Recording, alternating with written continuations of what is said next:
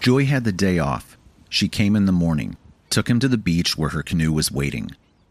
"Do you know how to drive one?" she said. "It is traditional Philippines boat. PVC pipe bolted to the sides on struts to make a catamaran. Black nylon fishing net heaped in the aluminum hull. It was high tide. White sand stretched out into swaying weeds under calm water. Out on a pier, a Chinese family studied distant ships with binoculars, the only other tourists. Tall storm clouds pulled sluggishly at the horizon. The night before, he'd taken the scooter into Puerto Princesa to find sunscreen. 100 kinds, but only one that didn't bleach your skin, for tourists, in a separate area of the pharmacy. On the boulevard by a harbor full of shipwrecks, kids dancing in school uniforms stopped him for pictures, laughing. He woke up early, spent long minutes smearing sunscreen on, toweling it off. He didn't want his nose red, but didn't want to be shiny either. Appraised his gut in the mirror, sitting down like it would be in the boat. She sat in front, golden like a part of the sunshine. He waded out up to his knees, pushing the boat out. Lost a flip-flop in the sand, and she laughed. "We are going south," she said. "My father is not far from here." He did know how to drive it. He'd gone canoeing on a family vacation at 14, kept his boat next to his cousin's. She was 16, with big pink sunburned tits, wet in a white one-piece, and he thought about them 7 miles downriver.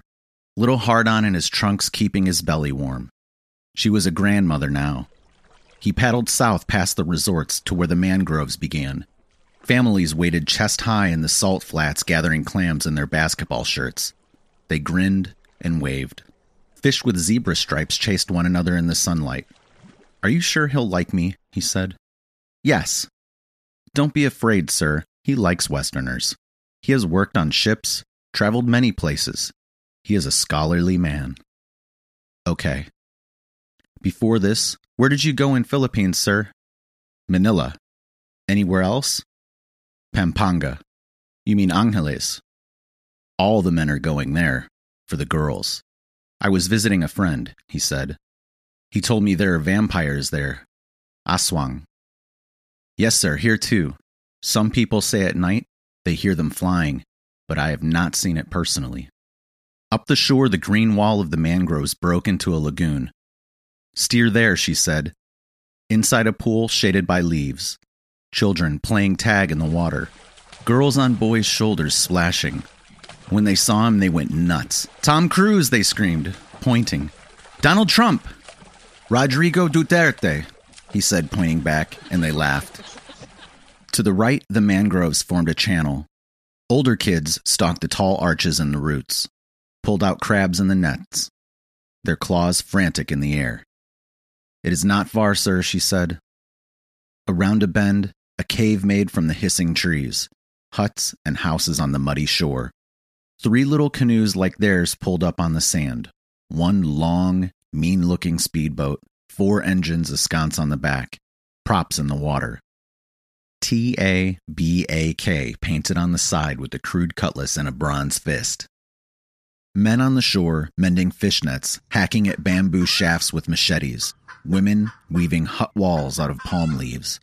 A screaming rooster tied to a tree with twine, and a water buffalo with clay-covered skin, a neck like a dinosaur, but no dogs. "Welcome to my home," she said. A wiry man chopping at a bamboo pole looked up, put his machete down, and ran into the big house. "He finds my father." When the door clicked closed behind him, he saw the guns, battered AKs leaning on dirty wallpaper. He heard his heart suddenly, knew he would die. "Relax," said the old man. "You are a guest." A concrete house. Palawan didn't get typhoons, but it was the only way they knew to build. In the entry, a big table, mismatched office chairs, papers, a laptop, paintings of old boxers like everywhere here.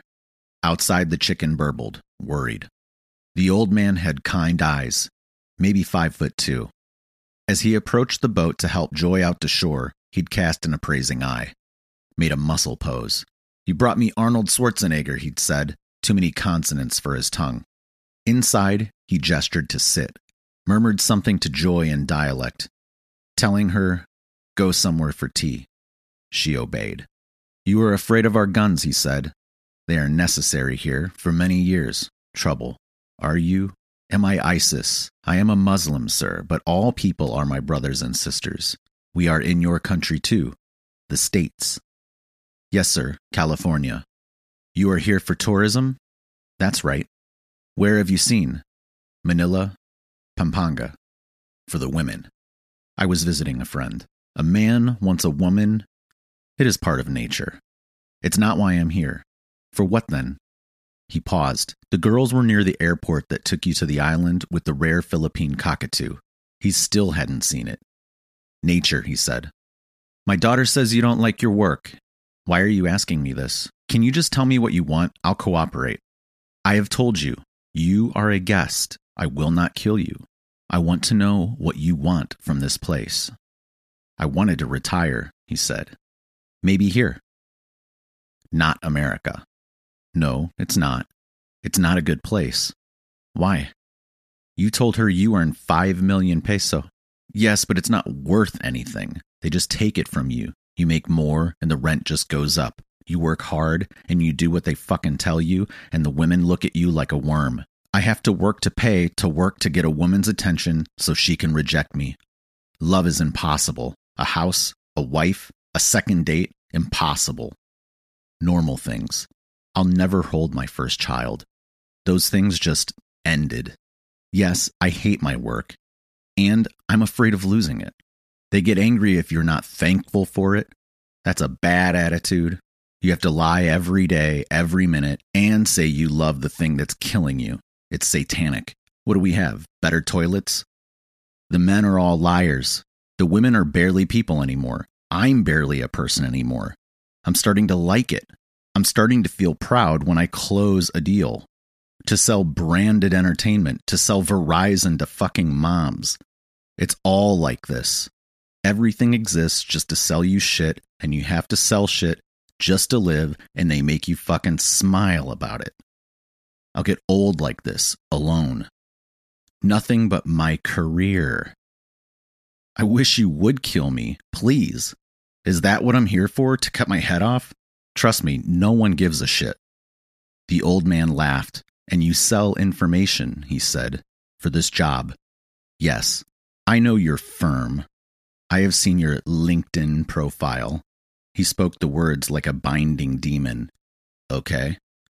We are at work on something here, he said. A project.